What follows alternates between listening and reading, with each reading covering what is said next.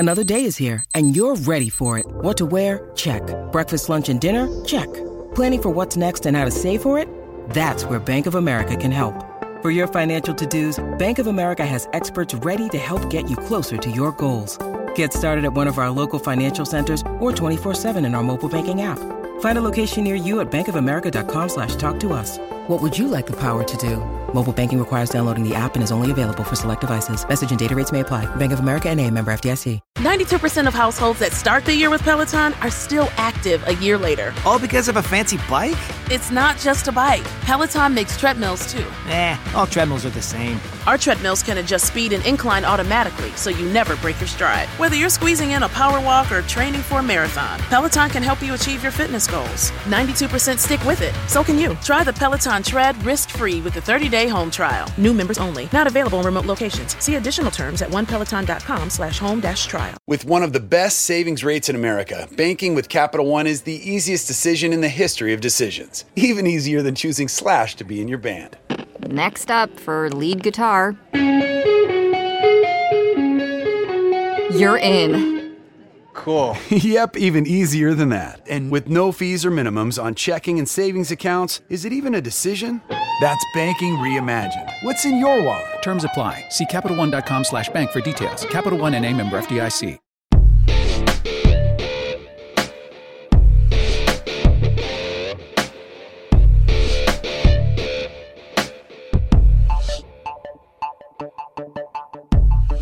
It's time for another episode of the Amalance History of Rock and Roll, brought to you by Boldfoot Socks at boldfoot.com and by Crooked Eye Brewery in the heart of Hatboro, pouring the cure for what ails you since 2014. And I'm here with my partner in crime, Marcus in the Darkest. Marcus, the honey badger, has reared his scary, ugly head again and gotten you to watch a movie you were reluctant to check out. It wasn't that I was reluctant to check it out. It was that we had to get the Showtime subscription.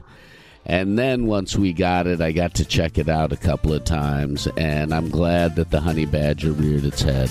And Showtime, I want to thank you for that free optional month that you gave to Marcus and Kim. So the funny thing is we went through all that hand-wringing over it. And then I went on to YouTube, and there it is, sitting there in its entirety. It's okay. It's all good, man. When you're putting together an episode of this podcast, sometimes you have to go to all the corners of the universe for our resources. And that seems to be what's happened here in regard to this film, which was released last year. And we want to talk about it. Showtime put it out. It's called Under the Volcano. No time to count what I'm worth, 'cause I just left the planet Earth. Where I go, I hope there's rum. Not to worry, monsoon come. Now I don't know. I don't know. I don't know where I'm gonna go when the volcano blows. One more now, I don't know. I don't know. I don't know where I'm. It is one of the best documentaries about a recording studio's history I've ever seen.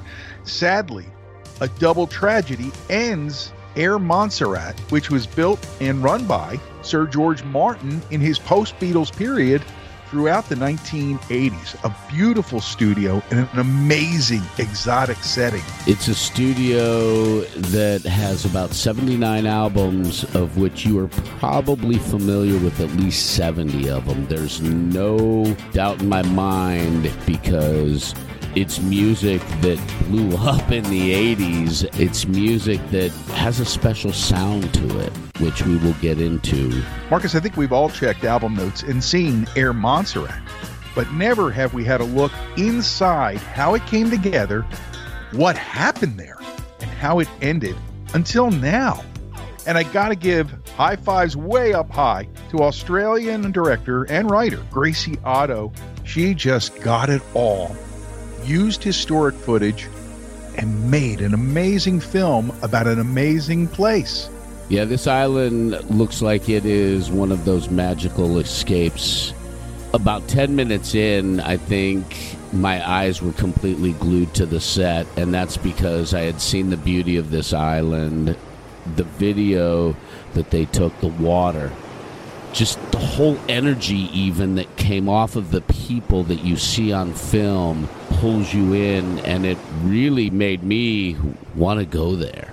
I'm feeling the same way, and I don't care that they say the studio is in the excluded zone. If I get there, I'm going there and checking that out. You know I am, and maybe we have to go together. I'd go with you, and yes, I would go walk on the rim of the excluded zone to check out that Air Montserrat studio and see. I'm just getting a picture in my head right now. Hold on. I know. There we are trying to get to the studio. We're walking through that area where it's all covered in silt, and there we are. Two assholes up to their armpits in the stuff going, okay, now we're stuck in the mud. How do we get out of here? That would be you and me. We'd get ourselves stuck there somehow. Yeah. We need help. Can you pull us out? What? We always need help. Yeah. True. But I want to start at the beginning of the film because it's kind of the end. They kind of pan in over the water and right up onto the island as it is today, post-volcanic destruction, divided down the middle, literally, by this volcano, which is always looming and always was there. The people who lived there loved it. They never thought much about it. They had a sulfur spring, nothing big, right? Yep. But in the end, it caught them all off guard, and we'll talk about that as we get down to the end of our story. In some, clouds of superheated ash called pyroclastic flows roared down the mountainsides at nearly 70 miles per hour, incinerating everything in their path. Yes, and Sting made some very interesting points about that volcano and how the constant flow of ash from the top of the volcano really fertilized the island to make it as lush as it was. And when you see the drone video and some of the old airplane video of the island from above, it seriously looks like a lost island that's different than any other place. You mentioned Sting, and he's one of the many voices that are represented in this film. And he's one of the people who fell in love with the island. And it leads to a historic moment in rock and roll later in our story today. It's all about Under the Volcano, the documentary about Air Montserrat, which was built inside an existing resort. George Martin was looking to expand his horizons. As he became free of EMI, he built a studio in Oxford Circus, right in the middle of London, bustling London. Yes. And then for contrast, on the other side of it, he wanted to go somewhere that people could go to get away from it all. Mm-hmm. And he found this estate in Montserrat, and the quest began. Can you imagine when at Neves, where they build the boards that go in the sound studios back then, they get the order for 3 special custom boards. One has to be shipped to this little island all the way out by Antigua. What? I know, that's absolutely crazy. One of the things that stood out to me about George Martin when he was building the studio is how everybody described him as the opposite of Phil Spector. Phil Spector was an intense person who controlled every single note and half note and quarter note of every movement. If your hand moved during the recording, he controlled that. And then you had George, who was completely the opposite, a gentleman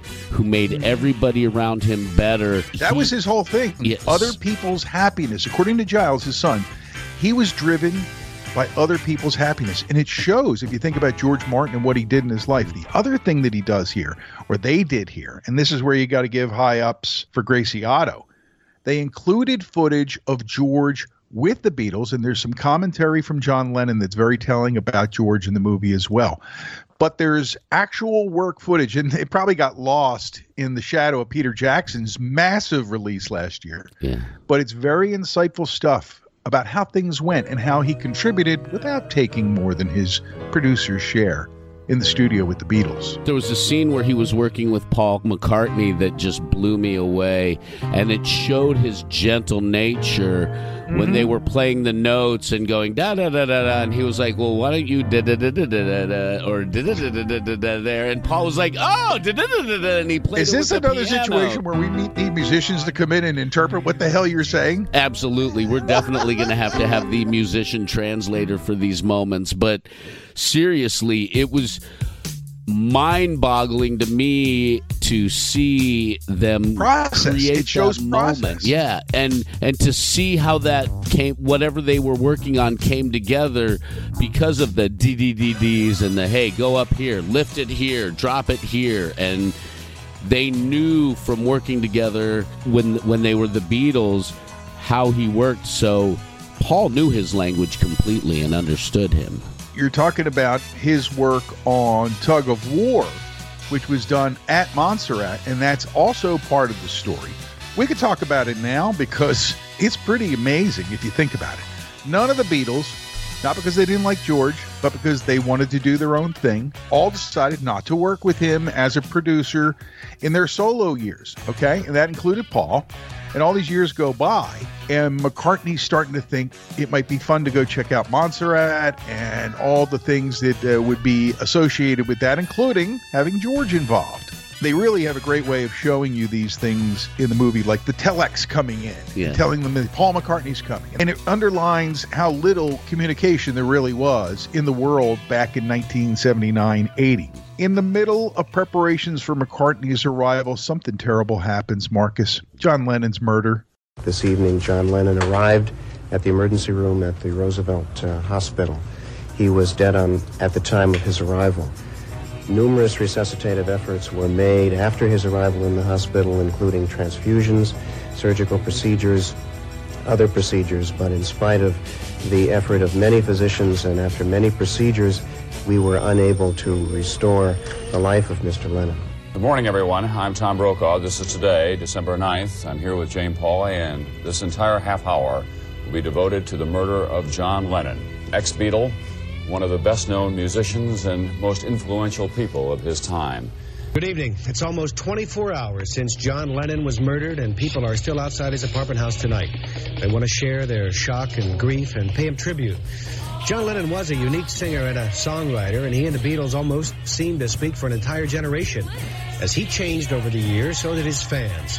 Most would say thank you to the man who put his brand of music in our lives, but last night one fan wanted to take that music from everybody with a gun. And there was question of whether McCartney was going to make it or not. And thank goodness that he did, because some of the most amazing things that ever happened at Air Montserrat happened during those sessions. First off, Paul McCartney's coming to town. And there's that moment you mentioned when he and George are sitting at the piano. I was interested in working with George Martin again. So I just telephoned him and asked him if he wanted to do it. And he was interested. We were very apprehensive about it to begin with, both of us, I think, because although we've been very good friends over the years, not having actually had to have the hassles of working, we were all a little bit not sure about it. But in fact, coming together again was really a great joy.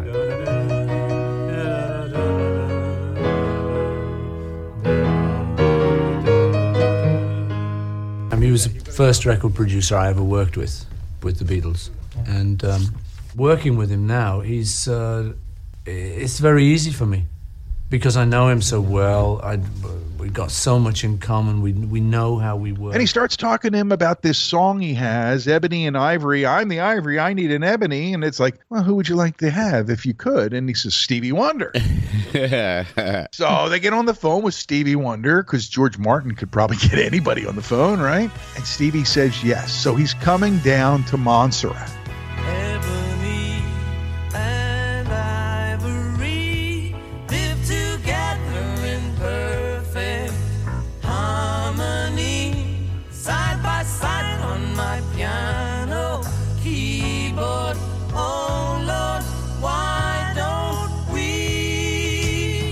This is all mind-blowing to me. Yes. The pictures they show of Stevie Wonder that they have from his time there were just incredible. And including the first time I ever saw Stevie without glasses, without shades on. Eyes open, having a fucking blast, partying his ass off with Paul and all the people at this bar. The story about going to the bar is incredible, because they're like, we want to go out. We want to blow off some steam. So their guy from the studio calls down to the bar and he says, hey, is your piano plugged in? He goes, yeah, but we're going to close. I wouldn't do that, man, is what he says, right? I wouldn't do that if I were you. I wouldn't do that. because it's just so amazing to just see Stevie Wonder so loose and having fun. And the people there in the town near the studio obviously realize what's going on. Paul McCartney and Stevie Wonder are hanging out, and it's at their neighborhood bar. Yes.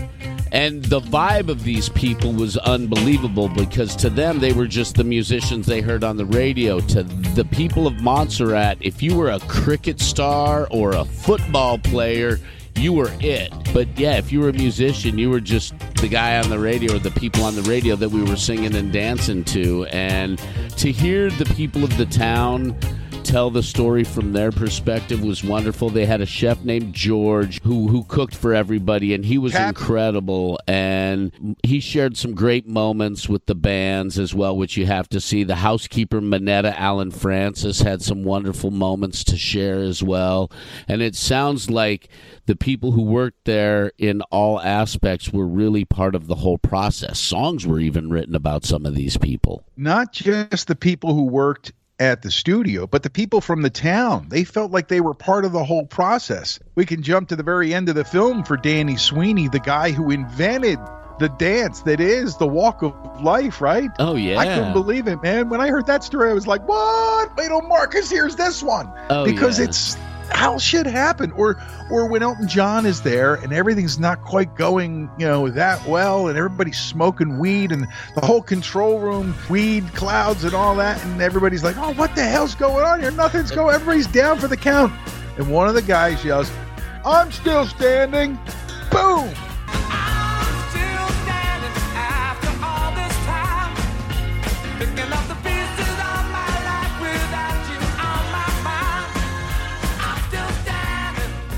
Bernie writes it, Elton makes it music, and it brings them back. It brings the original Elton John band back on Too Low for Zero, one of the definite highlights of the movie, because they really talked to Elton about it a lot. They talked to the band members, and Ray Cooper, one of my favorite interviews in this movie. He's the one who said when he heard a tape of something, oh, that was recorded at Air Montserrat. Yes. He could hear it. He could hear it. The space between. He could hear it.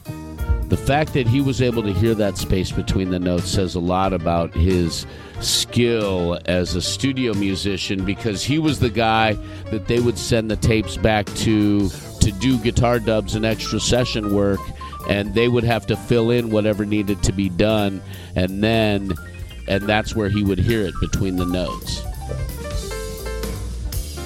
I want to talk about some of the high-profile things, but some of the things that happened that were important to the studio and them being a business aren't necessarily like the stuff that's on the front headline of what happened at Air Montserrat.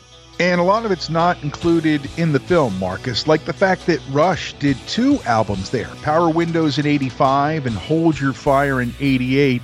Now, you know and I know the story of Rush pretty well. Can you imagine all their trekking all over the globe and everything that they've done, just unplugging twice and going down there? Does it affect the vibe of their band on those records? Everything in Montserrat affects the vibe of the album there. And Duran Duran even noted that they felt that Air Montserrat wasn't the right place for them because they didn't want that vibe as much as they wanted something more high energy and jet set to go with where they were at the time, because they were trying to actually climb past the police.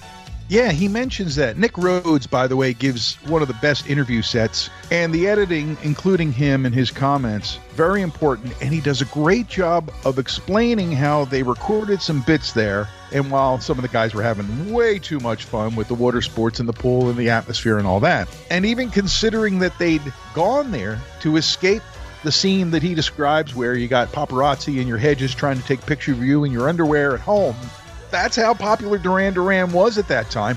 So they saw it as a getaway, but maybe they got too far away. They had a lot of success with that album. Basics were done there, but they finished it back in London, right? Yes. They had to get back to the noise and the bustle and the hustle. The hum. Yes, the hum of the city. It's funny because I'm reading Thoreau, and he talks about that hum even in his time in the 1800s. But it's definitely palpable in London 24 hours a day. There's no end to the hum there. And some of the other groups that did their records there. Like the first album was made by the Climax Blues Band. Not a band that really did big business, but they had that huge hit, Couldn't Get It Right, right? Yep, absolutely. I remember listening to that song many hundreds of times on the radio as a child. And also this one from those sessions in Montserrat, I Love You. When I was a younger man, I hadn't a care. Fooling around, hitting the town, growing my hair. You came along and stole my heart when you entered my life. Ooh, babe, you got what it takes, so I made you my wife. Also recorded there, Anderson, Bruford, Wakeman, Howe in 1989, and I didn't feel anything markedly different in the sonic nature of their music on that album from what they might have done if they were doing it in London, but I'll bet you Rick was relaxed in that Chase Lounge. No, you know he was. Sabbath recorded Eternal Idol there. Orchestral Maneuvers in the Dark did their Junk Culture record. Cool stuff. And what a great place to work for alternative bands or metal bands, right? I agree. And Cheap Trick did All Shook Up there. Earth, Wind, and Fire recorded, and their story was highlighted a little bit in Under the Volcano. And they actually wrote a song after the driver, Let Me Talk, because he kept saying every time he wanted to say something, he would jump in and say, let me talk.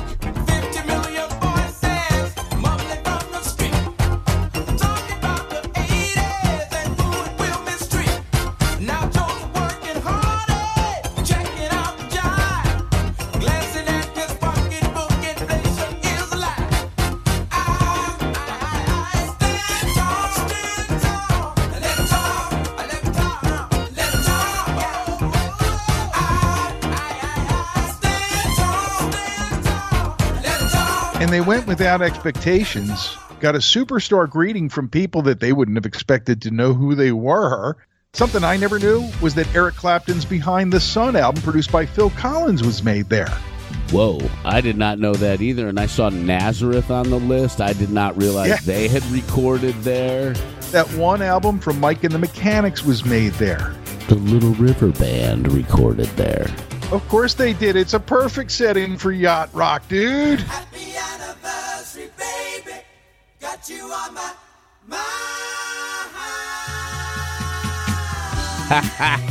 mind. Point taken. What about Sheen Easton? I don't think I'm surprised to see that because it's a great studio and a great getaway.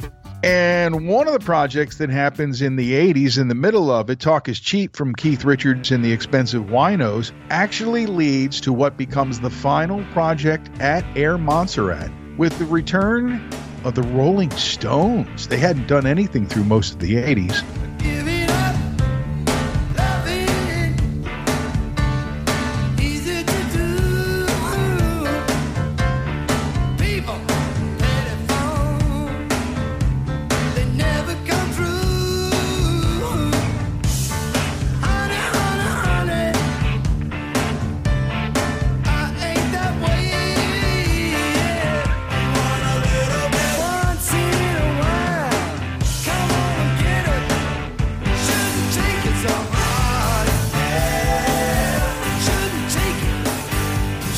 Keith's record, man. He loved Caribbean. He used to go to Antigua all the time. He probably found this studio and went, fuck, this is where I gotta go. Oh, totally. You know he did. And George, the chef, told a little funny story about the Stones being there, saying they drank a lot, they smoked a lot, and they ate a lot, but they were good fun. And one of the guys talks about them looking for weed. Somebody says something to one of the kids, and 10 minutes later, he's back with the whole bush out of his family's garden. That's the kind of stuff that went on there because they were off the grid, man. You're off the grid. Keith loved being off the grid when he was on his solo joints. Some of the surprising people, though, who went there, Boy George. That surprised me a little bit. Lou Reed on the beach. They even put him in the film going, I don't know, man. It's too much sunshine. Yep. And he did. He said that. He said, he goes, I need the sounds of New York. I need the sounds of traffic or something like that. So he was one of the artists who did not have a good experience at Air Montserrat. Well, not everybody did, and we're going to get to that after the break. But I do have to say, It was mislabeled as Deep Purple, although they were both members. Ian Gillan and Roger Glover did a Gillan-Glover record there, and not only did they love the album they made, even though it didn't do big numbers, they say it was one of the greatest experiences they've ever had in their lives. So I think that's pretty high shelf praise. One of your favorites, Midge Ure. Love this joint. Did solo records there, did work with Ultravox there. Daltrey, there's a great picture of him in the film on the beach with, I think it's his son, during the McVicker days. And that was one of his first solo projects that he did. The Stray Cats did a record there. And yeah, Slim Jim Phantom talked to us about that recently when he was our guest here on the Imbalanced History of Rock and Roll. They didn't let me know. Well, a lot of people were in the film, and I looked at the long list of who'd recorded there, and they didn't call or reach out to a lot of people, so Jim shouldn't feel slighted. We still love you, Jim. Time to stop up and hear from our sponsors, but when we return, more about life under the volcano and its sad two-punch ending at the hands of Mother Nature, really. That's what's next on the Imbalanced History of Rock and Roll. You know, Marcus, this time of year, I wear shoes less. I wear socks less. But what I've been putting on socks lately, it's the Boldfoot socks that we got that I've been wearing the most. I love my Boldfoot socks. I've been wearing the Headliner Royal Blue and Gold Athletic sock when I've been riding my bike or taking a spin class. They're great. My feet aren't all gnarly afterwards. My feet feel good. They're not over sweaty. There's no extra moisture. They do a really good job keeping my feet as fresh as can be after doing a good hard spin or a nice long ride. Love them. And thanks to the gang at Boldfoot for offering a Father's Day special, 25% off the entire store now through Father's Day at boldfoot.com. Put in the code DAD25 to save 25%. Pretty good deal. And a good way to get Dad's feet into a pair of Boldfoot socks. Also, 5% of all profits go to the organization Team Foster, which helps get veterans service dogs. And this is a wonderful charity that Boldfoot is working with. Veteran owned and operated, so naturally they're supporting a veteran's cause like this. Slide on over to boldfoot.com right now between now and Father's Day to save 25%. Put in that code DAD25 at boldfoot.com. Look, they're your feet. Be bold. Thirst. It's a need, Marcus. You need to satisfy a real thirst. And what a better way than with a nice, fresh craft beer at Crooked Eye in the heart of Hatboro. And you can also visit Jamie's House of Music in Delco to get that very fresh and tasty Crooked Eye beer. Their music schedule's picked up at Jamie's House of Music. I follow them on Facebook, so you see a lot more shows going on there. And anytime they're open for shows, you can get your Crooked Eye there, get a growler, and take some home. Or you can head to Hatboro, and their schedule's picked up a lot too. And my vinyl night is moving to its permanent home the second Tuesday of the month. Come and see us. Bring your vinyl if you want, or I'll bring mine. You can't forget that Friday nights from 4 to 11, there's live music over at Crooked Eye and open mic night the first, third, and fifth Mondays of the month. First, third, fifth. I can't do math when I'm drinking at Crooked Eye. Well, the brews are cold and they're always fresh, always the favorites and something new on the board there at the brewery location in Hatboro. Serving the cure for what ails you since 2014, we thank them for their support of the Imbalanced History of Rock and Roll podcast.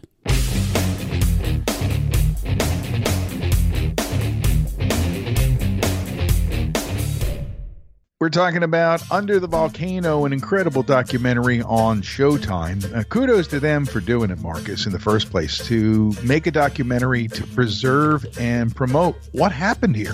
One of the things I want to talk about before we get too far down the line was the fact that Danny Sweeney, who was the guy who heard Walk of Life, started doing the dance in the studio when Dire Straits was in the studio. He's the one who predicted to Mark Knopfler that it was going to be a huge hit. And boy, was he right about that.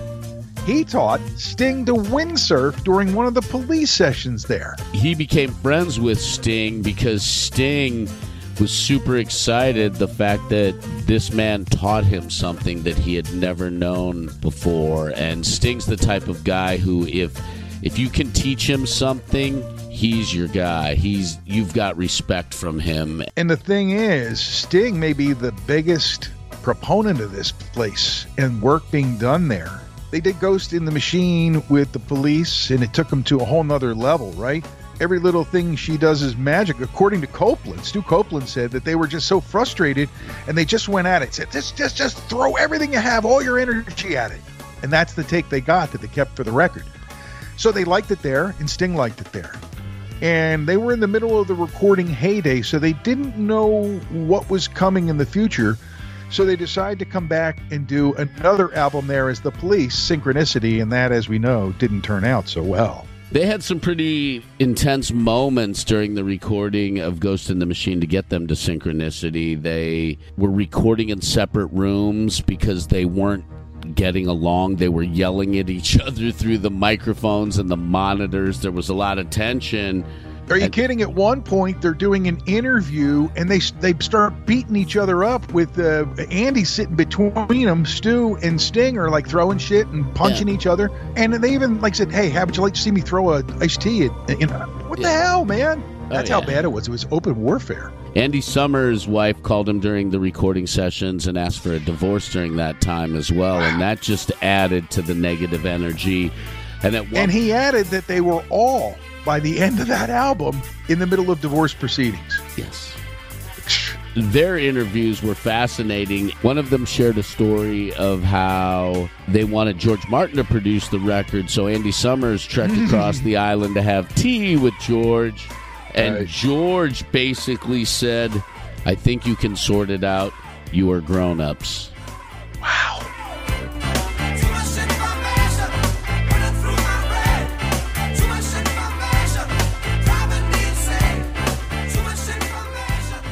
That there, I think, is what blew me away about George Martin, and that's when, watching it the second time and circling back, I paid a lot more attention to the George Martin influence on everything and how his wisdom, but just his presence, his aura changed everything, and it was totally in sync with the island from what it sounds like. I think it was influenced by the vibe of the island. You're right. But it was also who he was. Like, he was a mensch through and through. Well, they may have had some personal issues, but they do come back for Synchronicity, which turns out to be their swan song and maybe their biggest album, Marcus. By the end, they were all ready to run, except for Sting, who decided to stick around, take a holiday, and be on the island. He'd made a lot of contacts and friends, so he had places to go and things to do. And in rolls Mark Knopfler and the guys from Dire Straits with Neil Dorsman, who does a great job of telling stories inside the documentary. He was their producer for Brothers in Arms, and he talks about getting set up, and that's when the Walk of Life story with Danny Sweeney comes up. I guess on satellite, they were watching MTV, and he remembered the Police on, the little promos between the videos going, America! Demand your MTV! I want my MTV! I want Sting's MTV. I want Stuart's MTV. You're not having anything of mine. Yeah. So he thinks he can make that work, like by pitching it a certain way and inserting it in the song. And he says something to Neil like, "Man, if I could only get Sting." He says, "Hold on, man. He's here on the island on holiday." That is exactly, as Sting put it later, being in the right place at the right time. It is historic in nature, totally by chance.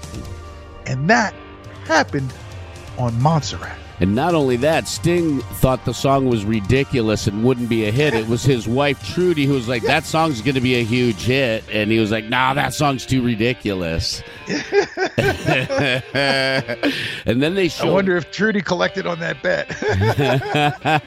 I'm sure in a tantric way she did. Let's talk a little bit more about Elton John, because, this band that he had together, pretty amazing in their heyday, their first burst of Elton John music together, right? Davy Johnstone, Dee Murray, you got Nigel Olsson, Ray Cooper, all working with Elton like a machine, and he and Bernie Taupin were writing like crazy, but they'd hit a wall. Elton had some real issues there in the middle to late 70s, so they go there. We're going to get away from it all. We're going to see what happens. What happens is Too Low for Zero, and I think he comes back for another go-round, too. Elton loved the place. Don't wish it away. Don't look at it like it's forever. Between you and me, I could honestly say that things can only get better. And while I'm away, dust out the demons inside, and it won't be long before you and me run the place in our hearts where we hide. And I guess that's why they call it the blues. Time on my hands, good time spent with you, laughing like children, living like lovers, rolling like thunder under the covers. And I guess that's why they call it the blues. Like at the end of the day, when the staff would all go to the bar and the artists would go to their bungalows or their rooms or whatever, one day Elton was like, well, where are you guys going? They're like, we're going to go to the bar. Well, let me come to the bar. He started to get to feel like a regular guy while he was there, because not only were the people who worked at the studio part of the projects, the people of the town and the island started to become part of the projects. Songs are getting named and all kinds of neat stuff's happening because of the way that the town nearby views the studio and the artists who are coming to it. Yeah, the studio and the artists built a great relationship with the people of Montserrat, which was beautiful. It was very synchronous. It was very harmonious. And the people coming to this island respected the culture. And that was the most important thing that they could have done. Another person who is interviewed prominently in the film, Marcus, is Jerry Beckley from America. I don't know if you remember, but after their initial burst, he was looking for projects, George Martin was, and he connected with them because they were Air Force brats who were raised in London. They were spending a lot of time there. So they connect with him, and building off their early hits, make some of their biggest records with George Martin at the helm. Yeah, at the beginning, Sister Goldenhair ripping through, I was just taken back to my childhood right away. And Beckley does a great job of talking about the studio with love and affection, and talks about the process that they went through at that time and what it did for them and what George did for them. You can tell the reverence with which he's regarded. Oh, absolutely. Everybody had high reverence for George. One of the people who saw him as the regular guy that he wasn't was his wife. And she's in there a couple times in the documentary, including a point where she's talking about how it's time to let it go back to what it was after everything's said and done. And isn't that really the nature of everything? Lady Judy Martin.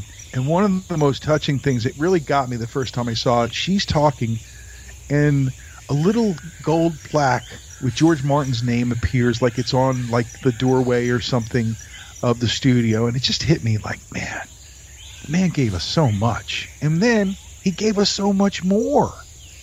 Come on, man. You wouldn't want to record at a studio where you could do a take, run out, jump in the pool, grab a beer, go into the kitchen, get a sandwich, and go back and do another take? That would be so much fucking fun. Are you kidding? I would be there for 6 months recording if that were the case.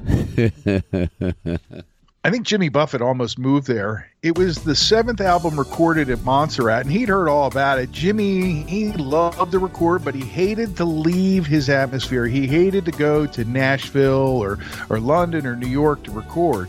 So when he heard about the studio that Martin had built, he wanted to go check it out. And there they are. They pull up, and wow, look, that fucking volcano, man. He couldn't believe it. They got to work making the record, and he saw it as a lovely working environment.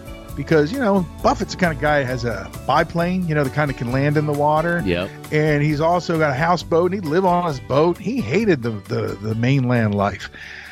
When they went to Air Montserrat, they didn't have the title for the album, which became Volcano. How can you not make an album about the volcano when you're Jimmy Buffett recording in the shadow of the motherfucking volcano?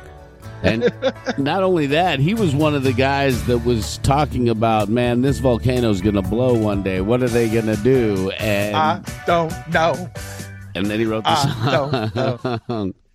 Hey, I don't know what the fuck they're going to do if this volcano blows. That was what should have written, but hey, he loved it there. Oh, yeah. And he didn't like some of the colonial aspects of the place. Like he tells about the story when they're in the bar and the way they handle ordering drinks on a British colony and stuff like, with the little tab and the cup and all that stuff. And he makes a comment to the guy, really, this is kind of slowing us down. How about if I just buy the whole fucking bar? I just so love Jimmy Buffett for stuff like that, That's so Jimmy Buffett. Boat drinks. Boys in the band ordered boat drinks. Visitors scored on the home rink. Everything seems to be wrong. And I love the interview with Verdine White. He was awesome, man. He goes, we're from Chicago. We don't do volcanoes.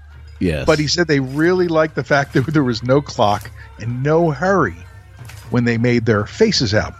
Double, when they thought they were going to make a single. And they also wanted to get back to the music aspect of it because he said they were musicians first, and he really, really wanted to get back to playing the music that they had played in the early days. And it's a beautiful record. We were talking about McCartney going there and recording with Stevie Wonder and Tug of War. One of the things that makes you go, what? Is that the guy sitting at the bar who's telling stories mentions how after Paul left, they all went up to St. George's Hill, waved to the plane as it pulled away, and then went, okay, let's go get back to work, because they had no days off in the year 1981. That's how busy the studio was.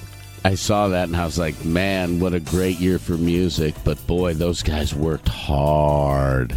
So the Stones, they finally kiss and make up. Keith was really the only one who was in love with the Caribbean, but he convinced the others to come to this place where they could avoid all the distractions, all the traps, right? And just get down to recording together. And that's what they do. And they tell a great story about it, too. It's the album that became Steel Wheels. And in the middle of it, Keith Richards is talking with Mick about something in one of the songs. And their managers, who are mentioned, and are people that I know, come in to see how it's going, say. And one of the guys makes a comment to Keith about what to do with one of the songs. And he goes into a bag of his and comes out and throws a knife. And it lands on the chair right between the guy's legs. He says, no one tells the Rolling Stones what to write, or something like that. How to write a song. He says, no one tells the Stones how to write a song. That guy's got a great story, although Peter didn't really need any more stories about his amazing career in the music business. But that's one of those moments when you get called out by a member of the Rolling Stones. And the footage in the film does a great job of showing how they actually do it. There's a couple spots where they show Mick and Keith working things out together, and I think that's really important because of what, sadly, happens next. The Stones finish up. Everybody's happy. Everybody's glad to be getting back to it and see what happens next. They even show a little bit of the Stones announcing their next tour. Mm-hmm. And then comes Hurricane Hugo. It was really bad for the whole Caribbean and the whole island. But what happened at Air Montserrat was endgame. Muerte. It killed the studio. It completely killed the studio. And the weird thing about right before Hugo hit, the Stones didn't trash the studio, and they're notorious for trashing studios when they finish Eves their Robinson recordings. tells the story, right? And then they were like, he didn't trash the studio. And then seriously, as soon as they left, boom, Hugo hit. It's the most fearsome hurricane in the Caribbean in 10 years. Hurricane Hugo has devastated several islands, including the Virgin Islands, and has ripped into Puerto Rico with undiminished fury. Hugo hit the eastern tip of Puerto Rico with a 125-mile-an-hour punch of winds, accompanied by torrential rains and a tidal surge of at least 6 feet, quickly knocking out all power on the island. Sunday, the hurricane ripped through the U.S. and British Virgin Islands with 100-mile-an-hour winds and rains that caused severe flooding and destroyed scores of homes. The failure of electric power has left communications with the islands almost non-existent. The lack of news has left many people with loved ones in the Caribbean close to despair. Ana Muñez is one who is very concerned. I mean, it's my homeland, and it's my people, and you don't know, and you're waiting anxiously, even if you don't know have for the people there, but you want to know that everything is okay, and you know you're not. It's not going to be. And 6 weeks after the hurricane hit, there's audio and video of George Martin walking through Montserrat and telling the story of how they knew it was destroyed and completely over because they opened the piano. The ivories were covered in green mold completely. It's painful because it used to be such a fantastic place, so full of activity, with great people. We used to work in the studio. In the evening, we would sit down to dinner, and as many as 24 people would be sitting down and having a nice meal. And we worked hard, and we played hard, and made some great records there. And I saw some footage where they're taking out, I guess they took the Neves board and some of the other pieces out that they could salvage, but a lot was left as it is. And the devastation of the island then and then after the volcano blows, just unbelievable. Can we talk about our kindred sister in Montserrat life, yes, Rose Willick, Sister Rose? Yes, Sister Rose. Who was Rose on their Willick. little island radio station down there. She is interviewed extensively. And she underlines radio's role in a disaster. Yep. Anyone listening in the terrestrial radio world of America? Hello? Rose Willick sat through all of it. She was on the air through the hurricane. She was on the air through the volcano, encouraging everyone to be calm and stay safe. And fortunately, not many people, considering the violent volcanic eruption on the island, lost their lives compared to the 12,000 people who were in the path of the sludge that cut that island literally in half. Yep. Sister Rose, pretty cool though, right? She was one of my favorite characters from the island, without a doubt. Her talking about the importance of live radio and how she kept telling the people, stay with me. You stay with me, we will be okay. That shows the power of radio. We've been fortunate not to have disasters at that level. So far. It stresses the importance of live and local radio. I want to point everyone to Nigel Olson's comments when they were interviewing him. A man who had everything, kind of lost it all, and then got it all back because of that place and that time that we were talking about with Elton John earlier.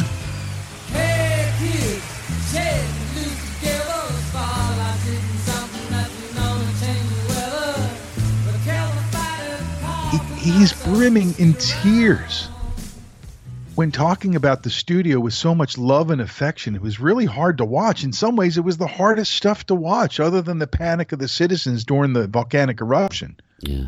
And that's the kind of affection that was created between artists and that environment, and thereby with all of us, because the artists connected us to the place. In some cases, we didn't even know that's where it was coming from. I thought Mark Knopfler was very interesting throughout that and made some great points about the recording studio and the process.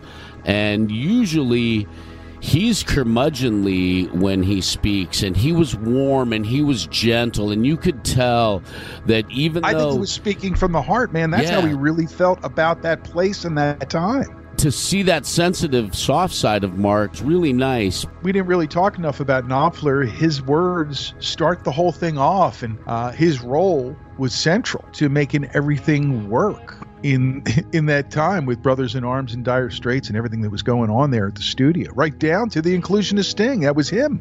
So, an amazing place, an amazing time, and I think it's great that they documented it, because one by one, we're already starting to lose the people who were in that film, their words and their emotions about a special place to make music and record it will be forever remembered because of Gracie Otto, who did an amazing job of writing it and putting it all together and telling the story, and the artists she went to get them to tell her their stories about life under the volcano.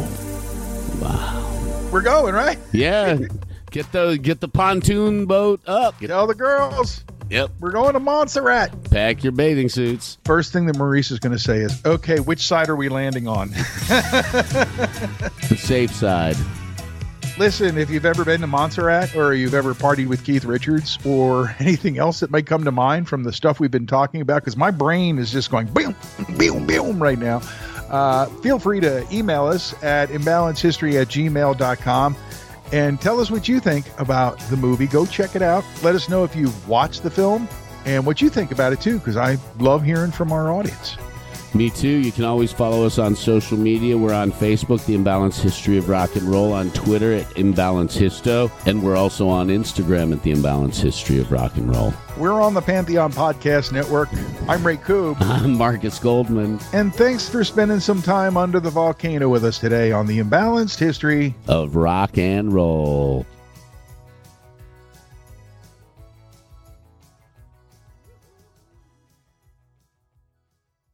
And now another no-brainer money-saving tip from Progressive. That doesn't sound good. The paper shredder's jammed, but I think I fixed it. Oh, well, try shredding these $50 bills then. Seems like it's working. Better try another $400. Stop. Instead of using money, use regular paper. And here's a better tip from Progressive on how not to waste money. Don't pay too much for car insurance. Drivers who switch and save could save hundreds. Progressive Casualty Insurance Company and Affiliates. Potential savings will vary. It's NFL draft season, and that means it's time to start thinking about fantasy football. FantasyPoints.com features industry-leading experts and prognosticators using proprietary hand-charted data to help you score more fantasy points. FantasyPoints.com is the place to go for whatever kind of fantasy football you play. Whether you play fantasy football, daily fantasy sports, or do a little bit of everything, Fantasy Points has the meticulously researched content to guide you to victory. And why wait for the fall? Fantasy Points also covers the new spring football league, the UFL. Join the guru, John Hansen, Scott Barrett, Joe Dolan, and other massive names in the fantasy football universe with an exclusive offer. Use code Pantheon for 15% off any Fantasy Points package, including the all-in package, with access to every article, tool, and data nugget that Fantasy Points has to offer. That's FantasyPoints.com and code Pantheon for 15% off at Fantasy Points. FantasyPoints.com, code Pantheon. Score more fantasy points.